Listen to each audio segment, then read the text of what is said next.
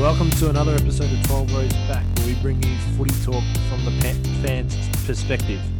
I'm not operating solo tonight, but Tom is off on his honeymoon, happily married. Beautiful wedding down there on the peninsula over the weekend. So congratulations to Tom and Beck. I'm actually here with Pat, who is a diehard, can you say diehard? Diehard West Coast Eagles supporter. Pat, how you going tonight? G'day, Seb. I'm doing fantastic. Thanks for having me. And Tom, congratulations. Pleasure, mate. Last week was a different style, operating solo, and I enjoyed it, but I think it works a little bit better having someone to bounce my ideas off and potentially put me in my place if I want to tell you just how well the Kangaroos are running. And I've actually had someone down at training on Friday who's given me little bit of inside word on how North are travelling. And if you ask him, we're probably going to finish in the 8, which might be a little bit ambitious, but look, lots of positivity down there at Arden Street. Now, Pat, you grew up watching, obviously had the early 90s year of the Eagles, where a couple of flags in there, and then you had the Ben Cousins era, and let's stay on field when we talk about Ben. He was an out-and-out champion. My goodness, that man, without a doubt, was my hero growing up. Unfortunately, yeah, drugs are very, very bad. But as an AFL footballer, I think he was like, geez, at the end of his career, I think he was number 8 all-time Brownlow medal votes ever. I think Gary Ablett and likes to come along. He might be about number 15 now, but yeah, like, back, 2007, out-and-out superstar. Dustin Martin came along. He was a rookie. Ben Cousins there. He was the old seasoned professional, took him under his wing. And I had Dustin Martin in my super coach for about 3 years, and the bloke just wouldn't fire, and I got rid of him. And now he's an out-and-out legend. But, interesting time to watch footy. Absolutely. So you've experienced a lot more success, I guess, from your team's point of view than a lot of other teams, some of those Melbourne teams that have been in a drought over a number of years. So I'm hoping you'll give us a different outlook on things, as obviously Tom's got a very positive St Kilda mind and go Saints, but they haven't had the best of luck in the premiership sort of stakes over the last 20 years. The eternal optimist. Now, you would have been, as a North Melbourne fan, very much an eternal optimist, but I guess you grew up with the Wayne Carey years where you would have expected premierships, wouldn't you? Yeah, looking back, we should. When did you get your premierships? 12, 14, 15? 8. I was 8 and 11. 8 and 11. Just when you start, it's just like, yep, this is how football works. Yeah, every year we were playing in a prelim final from when I was 6 to when I was 13. Yeah, and then the club sort of fell apart. And then we built back up with Dean Laidley, and then now as a 32, I just realised just how hard they are to bloody win. So I can still at least look back on those years with very fondly. And it's I think people still underappreciate just how hard it is to win a flag, and they want to downplay and call last year to. I think if Brisbane won the flag, they would have had a big asterisk against it, saying, everything was up in Queensland. It was too easy. They got all these home games, and then, you talk to a Richmond supporter and ask them how they won in 2017 and 2019. True. Like, exactly. Brisbane was Victoria for 1 year. They got to have everything on their own terms, and took Richmond a long time to get up and over. So, yeah, very good point. That's it. And the Brisbane of 2004 could have won the 4 in a row, I reckon, if they didn't play that prelim in Melbourne, finishing top 2. But that's a story for another day, or I think I actually went into it last week. Now, there's been a lot of talk about this new man in the mark rule that Steve Hocking's brought in. Seb, I'm really glad you brought that up, because I don't understand it. I've heard it, but do you actually understand what it is that this rule is? Like, what is the difference? What are they doing? So you take a mark, And that's the spot where the player is supposed to stand. Now, he's not allowed to go over that point, but previously he was allowed to run east-west, so along horizontally, effectively across the field. They cut the line where he's going to kick. Yeah. So basically those 45 kicks inwards and outwards, they would instinctively go more or less towards the corridor. So if you marked on the wing, the player on the mark would run to the mark and then run towards the middle of the ground. So you're more likely to kick it down the line to the boundary line or keep it on that side of the field. So now you side rather than fat side. That's it. Now you have to stand still on the mark. There's been a little bit of footage that's come out from some intra-club games. There's one down at Essendon, I think involving Darcy Parish. You watch it and the player's got the ball and they start running slightly off to the right, their right footer, and the player on the mark instinctively moves to his left, which is obviously the player with the ball's right, and it's 50 metres. And if you've got a mark anywhere within inside the centre square, that's a shot on goal. And there's some absolute hysteria coming through about how it's a bad look, how the penalty's too harsh, all this sort of stuff. And people have to take a step back, right? These players have been playing footy, even if they've just been drafted this year, they've been playing 10 years of footy where you're allowed to run east-west on the mark. Now, the mark's never been well adjudicated, and now we've suddenly got this really harsh rule where you have to run up and stand still. Coaches, from what I've heard, don't like the rule because it makes it easier to attack and slice through the defense, which is why the rule's brought in. We just need to stop and let the rule breathe just give it 4 to 6 weeks. These guys are professionals. They'll learn what they can and can't do. They'll get used to it. And we're going to have some howlers. I can tell. I'm just waiting for round 1, Carlton Richmond. Hopefully we get a close game. And then there's going to be an offender, I'd guess from Carlton because they're more undisciplined, but he's just going to run up. It's a tight game. He's going to run left. Oh, no, that's 50. That's 50. There'll be a shot on goal. You'll have Blues fans ringing in wanting to burn down the AFL. But look, it's a new rule. We're just going to have to work with it and adapt to it. When the rule for the protected area came in, I'm pretty sure Carlton got 4 50-metre penalties in that first game from Richmond encroaching the protected area. I remember that. Yeah, they did. Yeah. Yeah. So I can see it going the other way, and Carlton fans, short memory. But I think the rule ultimately will have the desired effect. In terms I like it, Seb. I just want to throw in there, like, that's something you can adjudicate at under 12s, under 14s, under 16s level. And I think the AFL needs to move more towards rules that are appropriate for junior, for all levels of football, not for elite levels of football. They need to be simple and easy to adjudicate because I feel that's our biggest problem. We have so much variation in interpretation. If you've got clean cut rules for a 14-year-old or a 12-year-old, then it should be clean cut for a 24-year-old.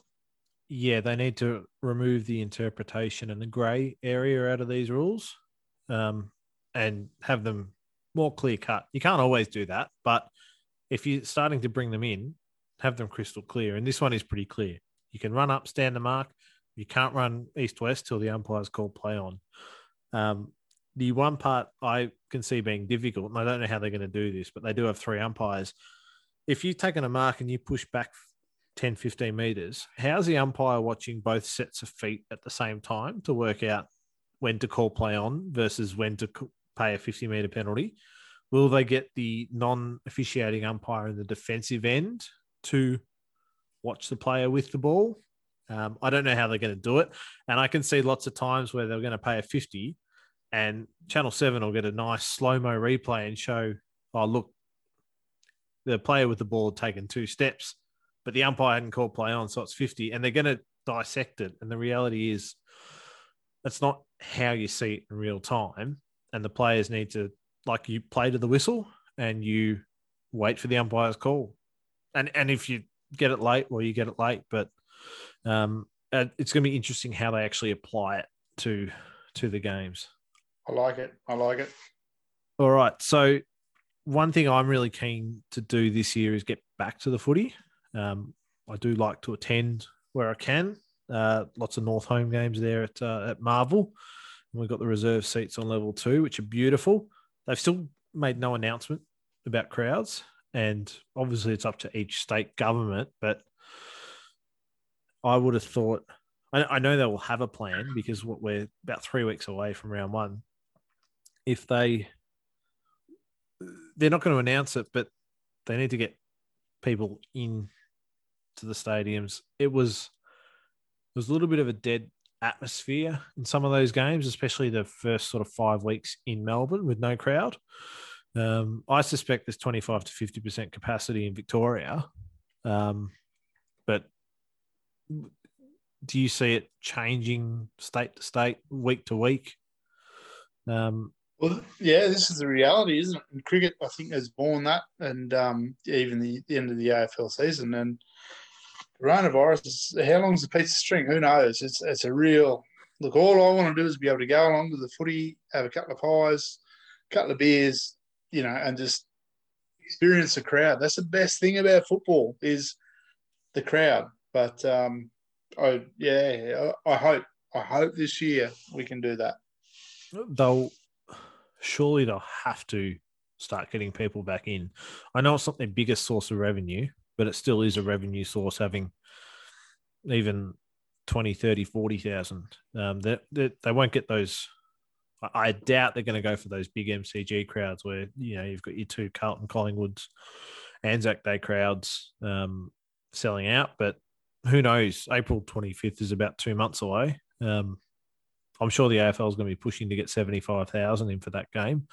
But I read this on The Age, and they had it broken down. If you had 50% capacity at the MCG, and let's just talk round 1, Carlton Richmond, it will be broken down with the MCC with a capacity. The MCC's got a capacity itself of 22,700, so they'd have just over 11,000. The AFL members, which is normally 22,000, would be another 11,000, and they've estimated about 2,000 corporate tickets. So that's about 24,000, 25,000, which would mean the other 25,000 will go out to the club members. My understanding is the home team, both playing at a home ground in one way. One of them has the home fixture. Those members will get access to about 67%, 2/3 of those tickets. And then the rest will go to the other club's members. Whatever doesn't get sold within the first 24 hours then goes to general admission. So it's a pretty good indicator. If you haven't already, go and get a club membership, because you need that to be effectively in the draw to get tickets. North Melbourne sent something out to me about signing up, and you've got a virtual ticket and you get codes and all this sort of stuff to go in and get the tickets. And obviously they've got different tiers of memberships where 3 games, 5 games, 7 game, 11 game, there's, I think, gold, silver and bronze, and every club calls them differently. I think it's important for footy fans to get back to the footy and have that experience again. It was definitely a different year last year. I guess the public health safety, I think that's going to be a big talking point, and they're going to go almost week on week on this sort of stuff. Yeah, I think the AFL are going to be overly cautious all the way through, though. All signs are pointing in the right direction for crowds to come back. And if they're talking 25 to 50% capacity, you want your home games to be at the MCG versus at Marvel. That's, 50% at the G is 50,000, whereas 50% at Marvel is 25. And once you throw in the corporate stuff, that gets cut down significantly. I know Hawthorn have requested year on year to have no home games at Marvel. They got 1 this year. There's things like that where it's not their official home ground. And I think Carlton are the same. I think they end up playing 1 home game at Marvel. But we're definitely moving in the right direction. I think their first weekend of games will sell out pretty quick. I'm just glad we're playing an interstate club at Marvel. But if it was a North or playing the Bombers or something like that, you'd want to be first in, best dressed to get seats and get tickets and get in. Another little thing that did the rounds, and I'm not sure where or what demographic of people are really concerned about this, but they're no longer having Thursday night team announcements. which used to be a really big deal. And obviously the footy show was founded on the back of having those announcements on a Thursday because they did the whole variety show and could read out the teams. I've heard a few people carrying on, but it seems to be old timers on the radio. And the simple fact is they're carrying on because they've had this thing for years where Thursday night we get the teams, Thursday night we get the teams. It doesn't work like that anymore.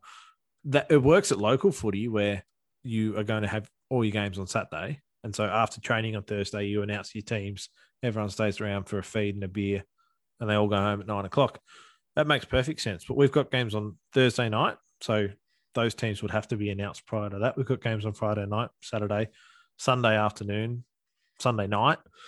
With the Festival of Footy they ran through, we've got games all through the week. So the writing was on the wall last year, and the clubs, I think there was a record low number of late changes because clubs didn't have to announce a team on the Thursday or even on the Friday for the Sunday games, where Thursday they'd have a squad, Friday they'd have the team, and then come Sunday there'd be a late change due to weather or waiting for a player to get up from injury, because these things are game time decisions. So I think it's a step in the right direction. I've just heard people not so much carrying on, but saying, oh, it's the death of another tradition in football. And, you know, if you've listened to me on this podcast before, I'm all for the death of some of these classic things that make the game, but don't really make the game. They're just part of the experience people have had for 30 years.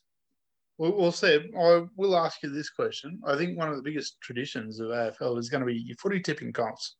So how do I put my footy tips in on Friday night before I go home from work when the team hasn't even been announced? And I don't know if who's Tony Lockett or bloody, you know, Buddy Franklin or such equivalent, whether he's playing or not, you know, or Paddy Dangerfield. So can I ask how you do footy tipping comps? Well, I'd tip based on the team available. You know, I'd be tipping, well, Geelong with this team's going to beat this team. Do you get the footy fixtures from Ray White? I know they like to hand it out. There's a bit of free promo. Do you log in online? How do you do it? Oh, in the workplace. Yeah, but, you know, your local workplace where you fill out your footy tips before you go home on a Friday night. Like, I don't know. That's just like country level values, isn't it? It is, but look. So you're saying the log in rather than. Well, I'm saying a lot of competitions are online, so you can log in at any point and update your tip when you hear that info. There will still be some comps, often the ones that are run at the pub. You've got to submit your tips at the pub, and you get a free pot every week and stuff like that. So you got some incentive to come in and submit your tips. Everyone's in the same boat in that regard. So, look, when you get the teams and they announce Dangerfield's in the team, but then he's a late out anyway, what's the difference between just not announcing the team till 2 days later? Well, you think you got a lot more optimism about him being in or out. Like and I guess it's the smoke and mirrors. I don't know, but yeah, well, I'm just playing devil's advocate there. But I just think that's the beauty of having the team's named on Thursday. Who's playing who? Friday, I put my tips in. Life's good. Yeah, look, I hadn't thought of it from that point.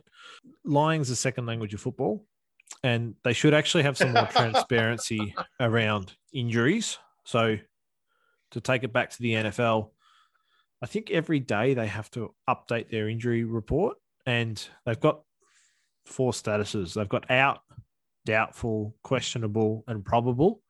And each one, if you just split it into 100%, out is obviously they're 100% out. Doubtful is their 75% chance of missing. Questionable is a 50% chance of missing. 75, 50, 25. Probable is a 25% chance of missing, so more likely to play.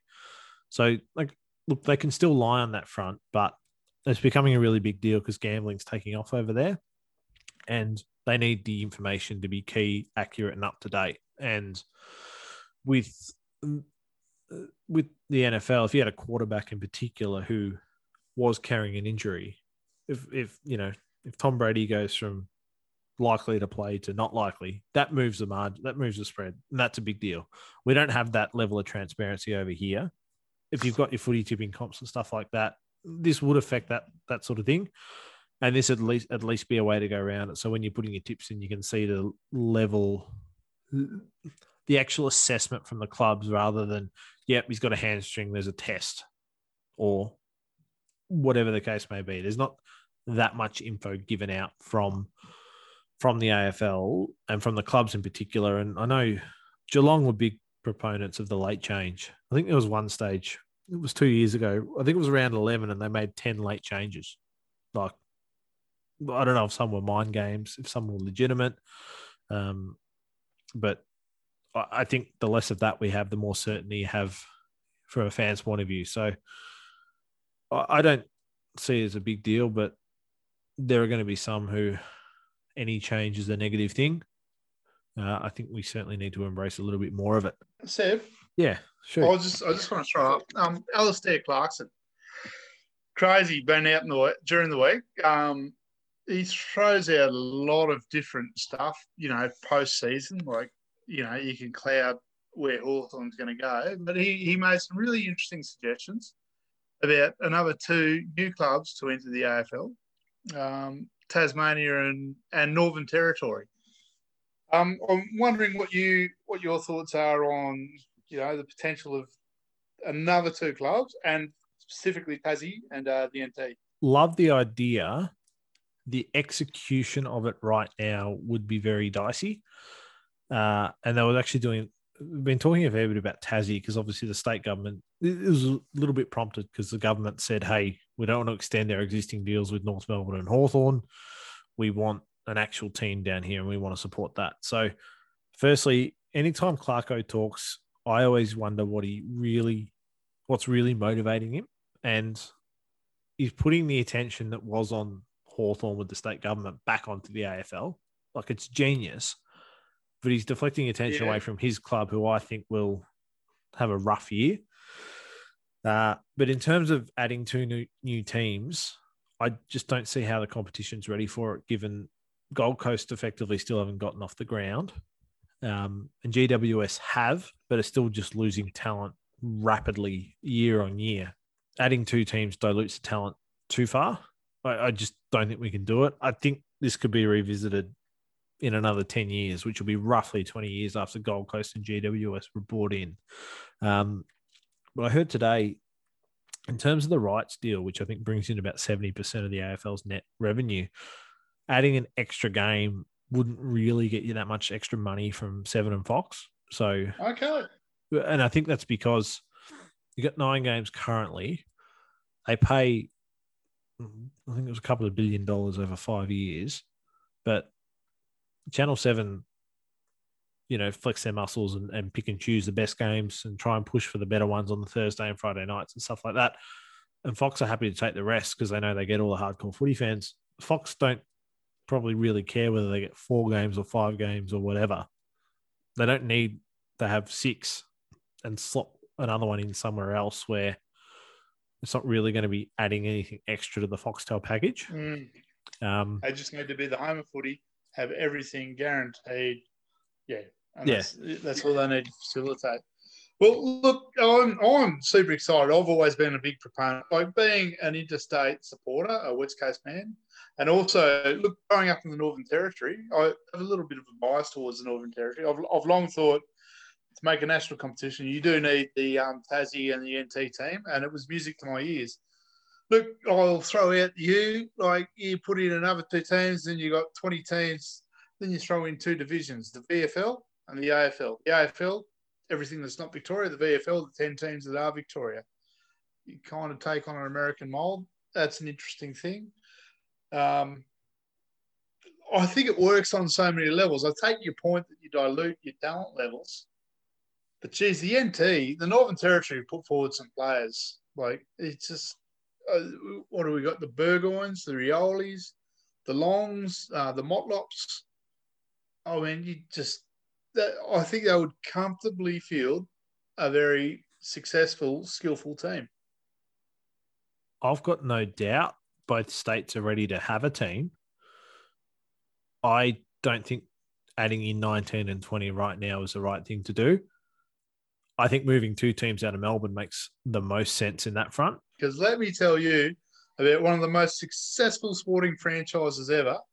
The team I played my junior football for, St. Mary's.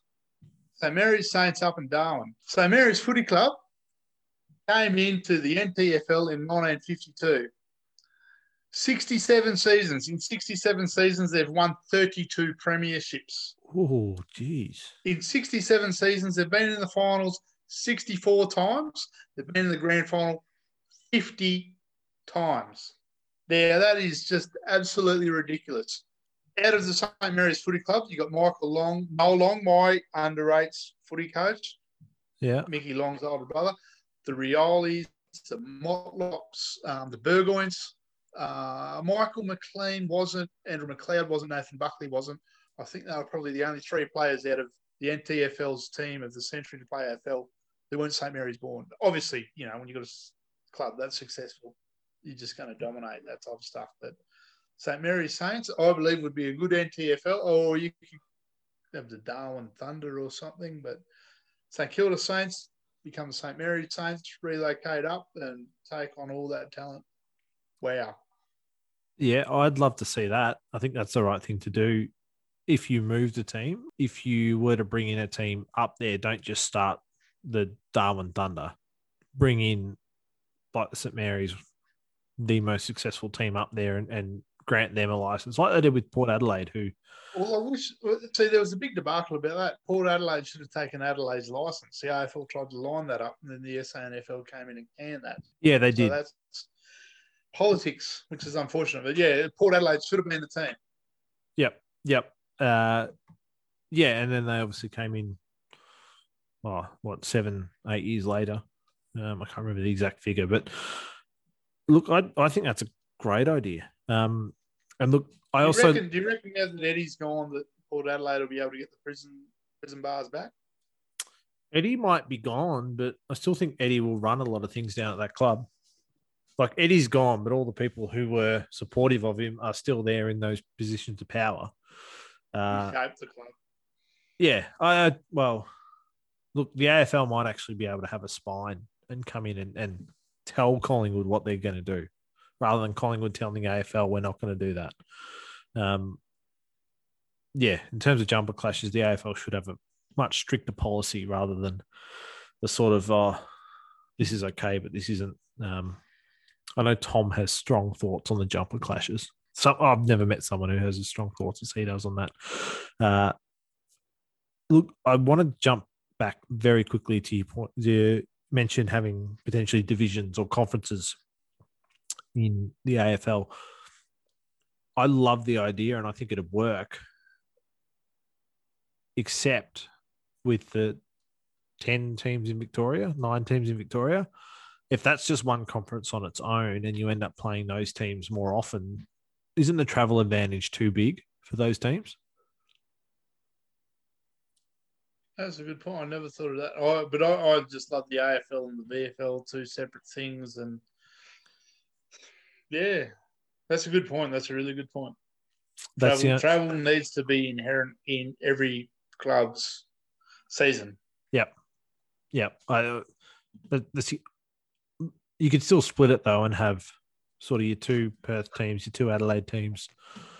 If you're doing it now, then you'd end up with 4 from Victoria. Sorry, you'd 5 from Victoria, and then you have your 2 Queensland, your 2 New South Wales, and then the other 5 from Victoria, and split it like that. It can be done, and it would potentially help with the fixturing, because obviously you've got a 22-game season, and 18 or 17 doesn't go into 22 in any way, shape, or form. But yeah, it's I love the idea, and I think if they really want to be the AFL and a national competition, they need sides in both of these states. They're not. They put another side in Sydney and Queensland for the money, and they're not football states. Whereas you've already reeled off all the great families of football players, not just individuals, but families coming from Darwin. You flip down to Tassie, you've got a Rewaltz, you've got Matthew Richardson, Taron Thomas, Hudson. Peter Hudson kicked 150 goals in the season. Yep. These are places that know football and have been part of football for years, just haven't been given a team for whatever reason. And I should have done more research on this, but the same sort of thing happened with Shield cricket, and they wouldn't give Tasmania a Shield side for years and years and years. And then they did it, and suddenly it became it became a big thing. And I think you'll find there's a high percentage of players in the Australian Test team that are Tasmanian. And I think you'll find Burn selector, Tim Payne, Ricky Ponting, one of the greatest players of all time, like Tassie. Yeah, Ricky Ponting, Tim Payne, two Australian Matty captains. Wade. Like, they were resistant and they finally did it and it just made sense. And the AFL's been resistant for so long. Let's hope Nick Rewalt gets on the case and starts pushing to get a team down there, because I think it'd be really good. And I've been down there to the footy to watch North play. It was a great experience. They just need a home team, and people will travel from Victoria to go and watch them. It's a 45-minute flight. You stay overnight, stay for a weekend, come back. It'll definitely, the team down there will definitely pick up. And I dare say Darwin will be the same. I mean, they're playing a couple of games up there in the NT.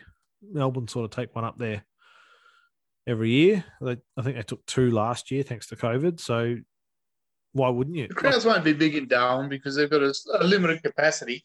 But AFL rights, you got your TV. But the talent, I truly believe that the Indigenous talent that would be very prevalent in a Darwin side would make them like the Harlem Globetrotters. They might not win games, but they will be an absolute delight to watch. Oh, I 100% agree. And the capacity for crowds might not be there now, but if you've got an AFL team that plays there, oh, geez, all right, well, we better start upgrading and developing, and it'll go. You'll then get your 20,000, then they'll upgrade to try and get 30, and they'll just gradually do it.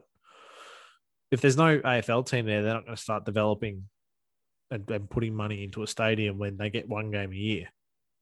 No, that's very true. Actually, I lived in Queensland for 20-odd years, and the Queensland government, Tourism Queensland, was a big push behind the Gold Coast Suns getting their licence, a big push behind providing the stadium, and then the Commonwealth Games came through. And, yeah, if Tourism Northern Territory took it on, you could get all these Victorians flying up every week, all the way through, the winter to come and watch their club play. Like, it's a real boom to the economy, which I hate. I hate it being about business and the dollar, but that's what the AFL is. So you got to make good. Yeah, that's what their last expansion was. So, yeah, I think the plan needs to be put in place this time. Money will talk and control a lot of it, but I think 5 to 10 years is a realistic timeline to try and get that off the ground. And look, with the state government's threats down in Tassie to say, hey, we're not going to extend the deals with Hawthorn and North Melbourne. And I understand it's about $1 million a game. So I think that's about 7 to 8 million they're putting into both clubs total, which would then be redirected to a football team going down there. And suddenly it'll start snowballing if they do it. And I don't see a reason why they can't in 10 years. I think right now recovering from COVID is probably the priority, and talent pool isn't quite there yet. But maybe you just sort of look, maybe the talent pool wasn't quite there 10 years ago either when these sides came in, to be honest, given their first few years' results. But look, that's an interesting topic. Like, is it the talent pool or is it culture? I feel the whole AFL was drained, or those two clubs were drained because they didn't have a culture. And then, like, I would throw out that Kevin Sheedy established a winning culture in the GWS, whereas Gold Coast didn't have that kind of culture, and that's why we see the difference. I don't know. Yeah, but could be right. But look, they definitely both approached it with different ideas and beliefs. GWS went all the younger players with a few established veterans in the last year of their careers, whereas Gold Coast went very much a mix, and they paid Ablett an enormous sum, and he went up there and just played. I was going to say he just played footy. He played exceptional footy, but all he was doing was playing footy. He wasn't putting back into the club. And that when he left, there was nothing Well, I do believe left there. that he was holding prayer meetings and like he was an out and out Christian nutter, and he split the club in half because half the club would go to his prayer meetings because they wanted to be part of Gary Ablett, and then you had the Harley Vanellas who wanted to go out and do drugs on the weekend, and just the wild boys, and go and party. And whilst I'm not an advocate for that, being a big West Coast supporter, being Cousins fan, and Chris Charles, he articulated extremely well. When you've got a group of young alpha males who are going to test the limits because they're the most successful alpha males, that's what wins premierships.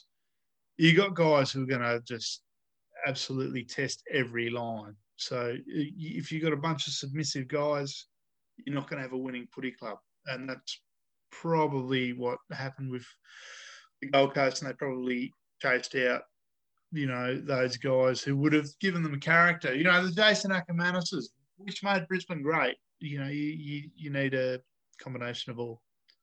Yep. And I think that gets a little bit overlooked. And I think teams are quick to move off those players now if they're not going so well. Whereas, yeah, I've mentioned it before. I think they're becoming robots, some of these players, because that's what this just gets drilled into them from the moment they're drafted to when they start actually playing in the senior side within 2 or 3 years. They're just drilled down to be robots.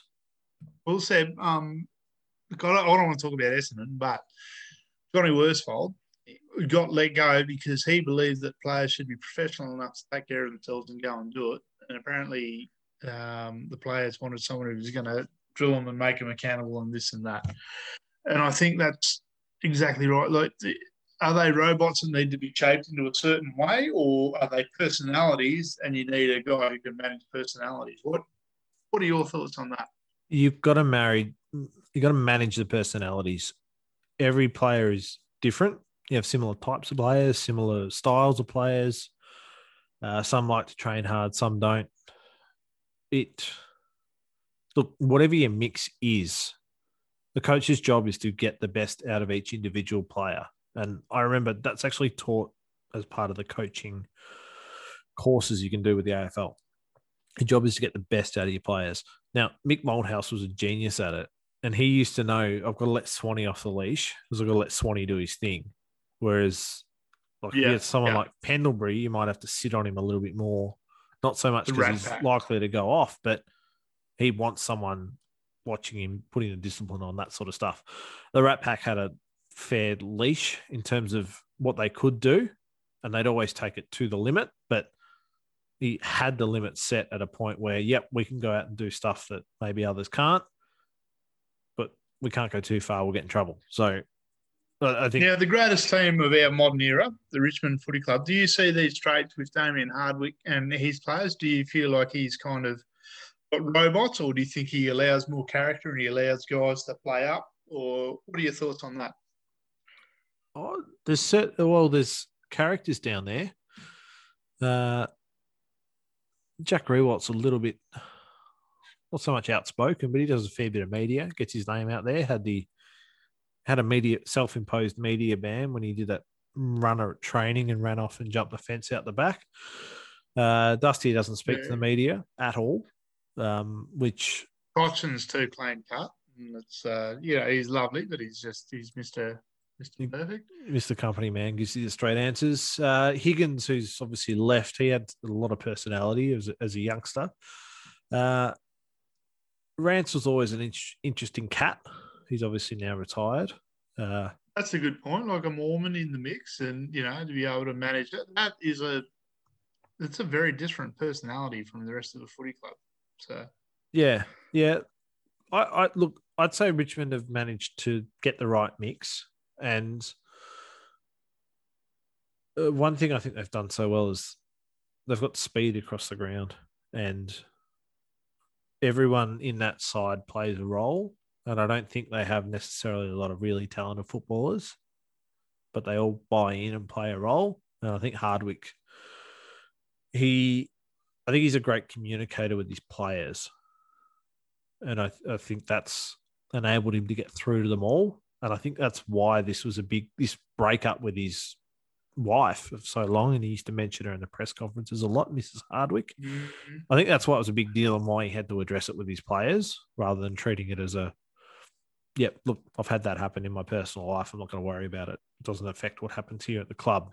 I think he had to address it to sort of keep the buy-in from his players. But there are certainly, look, in terms of personalities, there are a few down there, but there aren't many, and Richmond aren't alone in that. Yeah, I think it's a real toll of the coronavirus with, a lot of clubs, just that extended time away, the stress of AFL football, the pressures, just life throws you all these different things. I'm not excusing anything there, but I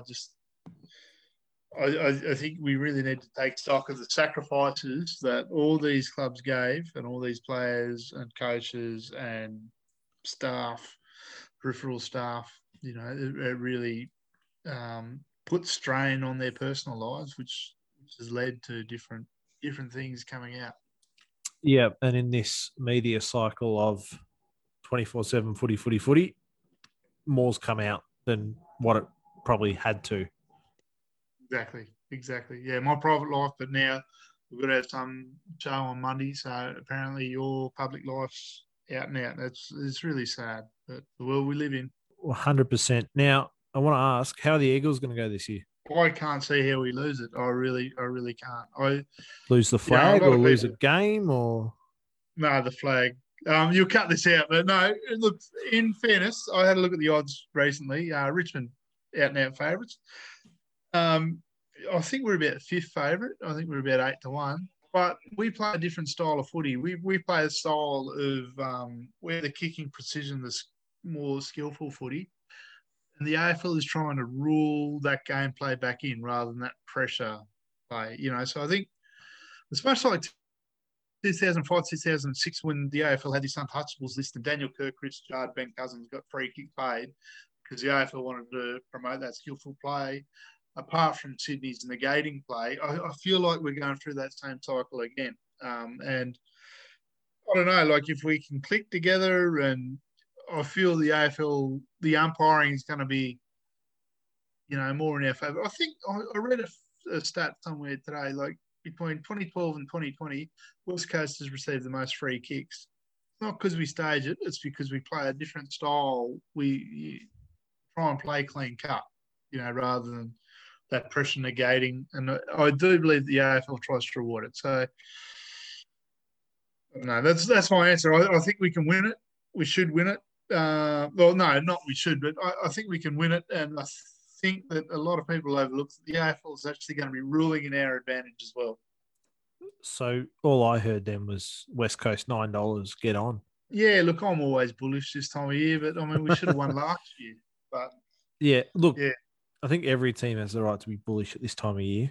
That's the best thing, is that like we're 3 weeks out. We're 3 weeks out. It's like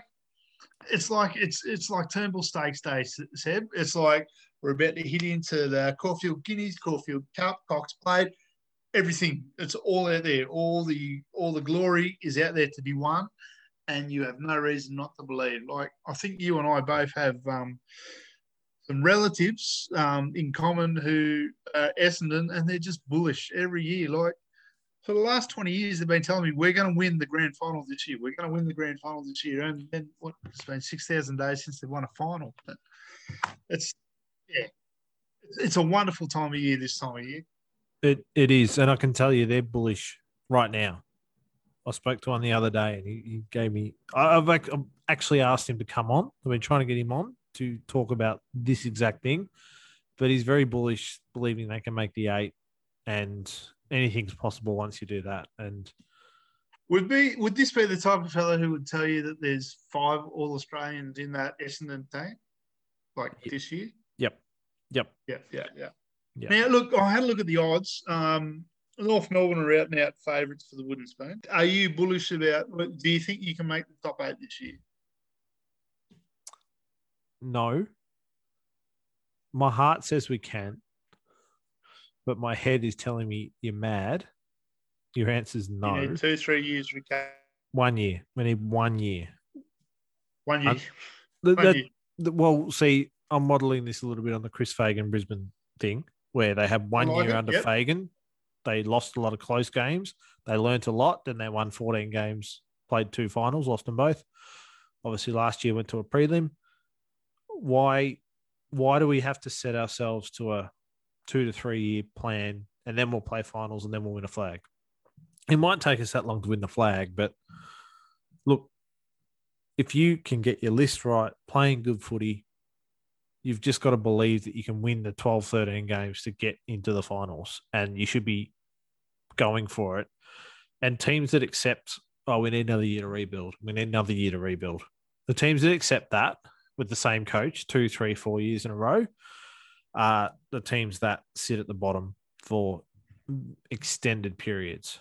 And we all know. I think North Melbourne is a classic example of the right leadership and the wrong leadership. You had the right leadership in Brad Scott, who it was the right time for him to leave, but you were a really pushing finals team, and then all of a sudden you were like not even in the competition at all. I think culturally, leadership-wise, if you get it right, people, their performance goes from 90% to 95% or whatever it is, but that 3 or 4% difference is games of footy, is like 4 or 5 wins for a season. Yeah, I couldn't agree more with that point. Clubs tend to, sometimes they expect quick fixes and sometimes they're happy to let the process go and let sort of everyone work through the process. But if you've got the right pieces in place and the right, I was going to say culture, I feel like there should be a better word than culture, because often the culture is leadership. Like it's culture. Is it? Well, I think culture gets thrown in, but it's really leadership starting from the top, which is coaching, captain, and then it falls down to the rest. But I think if those things are right, then your team, there's no reason you can't jump up the ladder and win enough games to play in the 8 and then go to top. Like, I think too often teams accept, they know that the media is, especially with North, it feels like the media is going to downplay us. And so we can accept sitting down the bottom of the ladder for a couple of years. Whereas just because that expectation seems to be set doesn't mean you should accept it as a club. And I can say for a fact, North can't afford to sit down there. If we're not winning games, we don't get money coming in the door. And that's really important for our club. I remember the 90s, we had to try and win the preseason cup because it came with a 100 or 200 grand bonus. That's right. And so we had to actually go out hard and win it. We won a couple. I think we beat the Saints in 98. But it other teams haven't had that necessity. But look, I wouldn't say I'm bullish on our chances this year. I think with such a young side, we're just going to be so inconsistent that we might play 3 good quarters of footy against one of the better sides, and they're just going to be able to kick a 6 or 7 goal burst in the last quarter and get out ahead.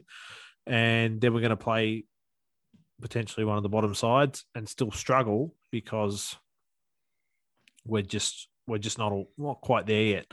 Like I know we play Essendon twice, and I could see us losing both of those games, and people tip Essendon to sort of be bottom half of the ladder. If you drop 2 to another team in the bottom half of the ladder, you're going to be in the bottom half of the ladder. So I wouldn't say I'm bullish, but I think we've got a lot of young kids in there. Give them a year under the new coach. Let's get the systems in place, and then I think we can start doing some damage. Talking about leadership, what are your thoughts on dual captaincy in a footy club? I just think, I'd throw out that all the successful clubs like the Hawthorns, Geelongs, the Richmonds have had one captain. Admittedly, there was a Sam Mitchell, Luke Hodge changeover, but it was one. And, my club's had one. I think last time we had dual captains was Ben Cousins and Glenn Dakovich, when Glenn Dakovich was retiring, and Ben Cousins was probably 3rd or 4th year up and comer. But I just felt that dual captaincy really seems to me like team rebuilding. It seems to be a popular thing with a lot of teams, though. I hate it. And you have one captain. You got a ship, you got one captain of the ship. You don't have 2, right? No, I was going to say flying an aeroplane, but often they have co-pilots, but you still have one captain of the plane. You need one leader at a footy club, one voice. You can have a vice captain. You can have two vice captains. I think any more than that, which is now the new leadership group, is just a fluff. Oh, we're going to put him in a leadership. He's in a leadership group. Just a little fluff title. It doesn't mean anything. There should be one voice being the captain. One vice captain, one deputy vice captain. Just have the three there because obviously your captain may miss a game here or there. But you're right. All of the successful clubs have had one captain. Tom Harley, Cameron Ling. Well, obviously when Can Harley you think retired, of one premiership team that's had dual captains? Sydney in 2005. I think Barry Hall and Brett Kirk. That's when they played that really disgusting negating type of football that cost West Coast a grand final. Yeah, that's one way to put it. I'm just trying to think. Port Wood and Brisbane had Voss. I can't think of any others unless I'm missing one. I don't think Sydney. I know Sydney had an era where they had a lot of, not so much change, but they had sort of a rotating captain sort of thing going on. I'm just wondering in 2012 if they had a different captain, but no. To answer your question, no. I think that Sydney team would be the only example. And to bring it up, St Kilda are a great example of this right now because they've named Jack Steele the co-captain with Jaron Geary. Now, Geary's out for the first part of the season. So Steele will be captaining the side on his own for that stretch. Obviously, Geary's on his way out. It's a 2007 rookie draft. Why wouldn't you just make Steele the captain now with Geary? Yeah. Geary doesn't need a leadership role or title to be a leader at that football club anymore. He can walk through those doors. It's Jaron Geary. He was captain. He's captain for years. What he does, I'll follow. So long as he's following the lead of the current captain. You don't need the titles. And if you ever find a player who wants a leadership role title, I would be questioning why they want it. Do they want it so people think they're a leader? Because leaders you're not given leadership. You have to show leadership. And these footy clubs want to have 5 or 6 leadership groups. They have meetings. There was a player talking about this recently, and was it Adam Cooney down at the Dogs? The leadership group got together and he'd done something wrong, and I can't remember if it was Cooney or not, but he basically said, "All right, so you just all sat in a room and talked about me, and now you're coming to tell me what you think." You can just come and talk to me. We're people, we're humans. It's not like you. It's not a 200-person operation where you're going to have a captain and then different people leading divisions. You have one captain. You'll have a senior player in the forward line, a senior player in the back line if they're not captain, and they'll sort of help run those parts of the field. But dual captains, I think it's lunacy for AFL clubs to have it.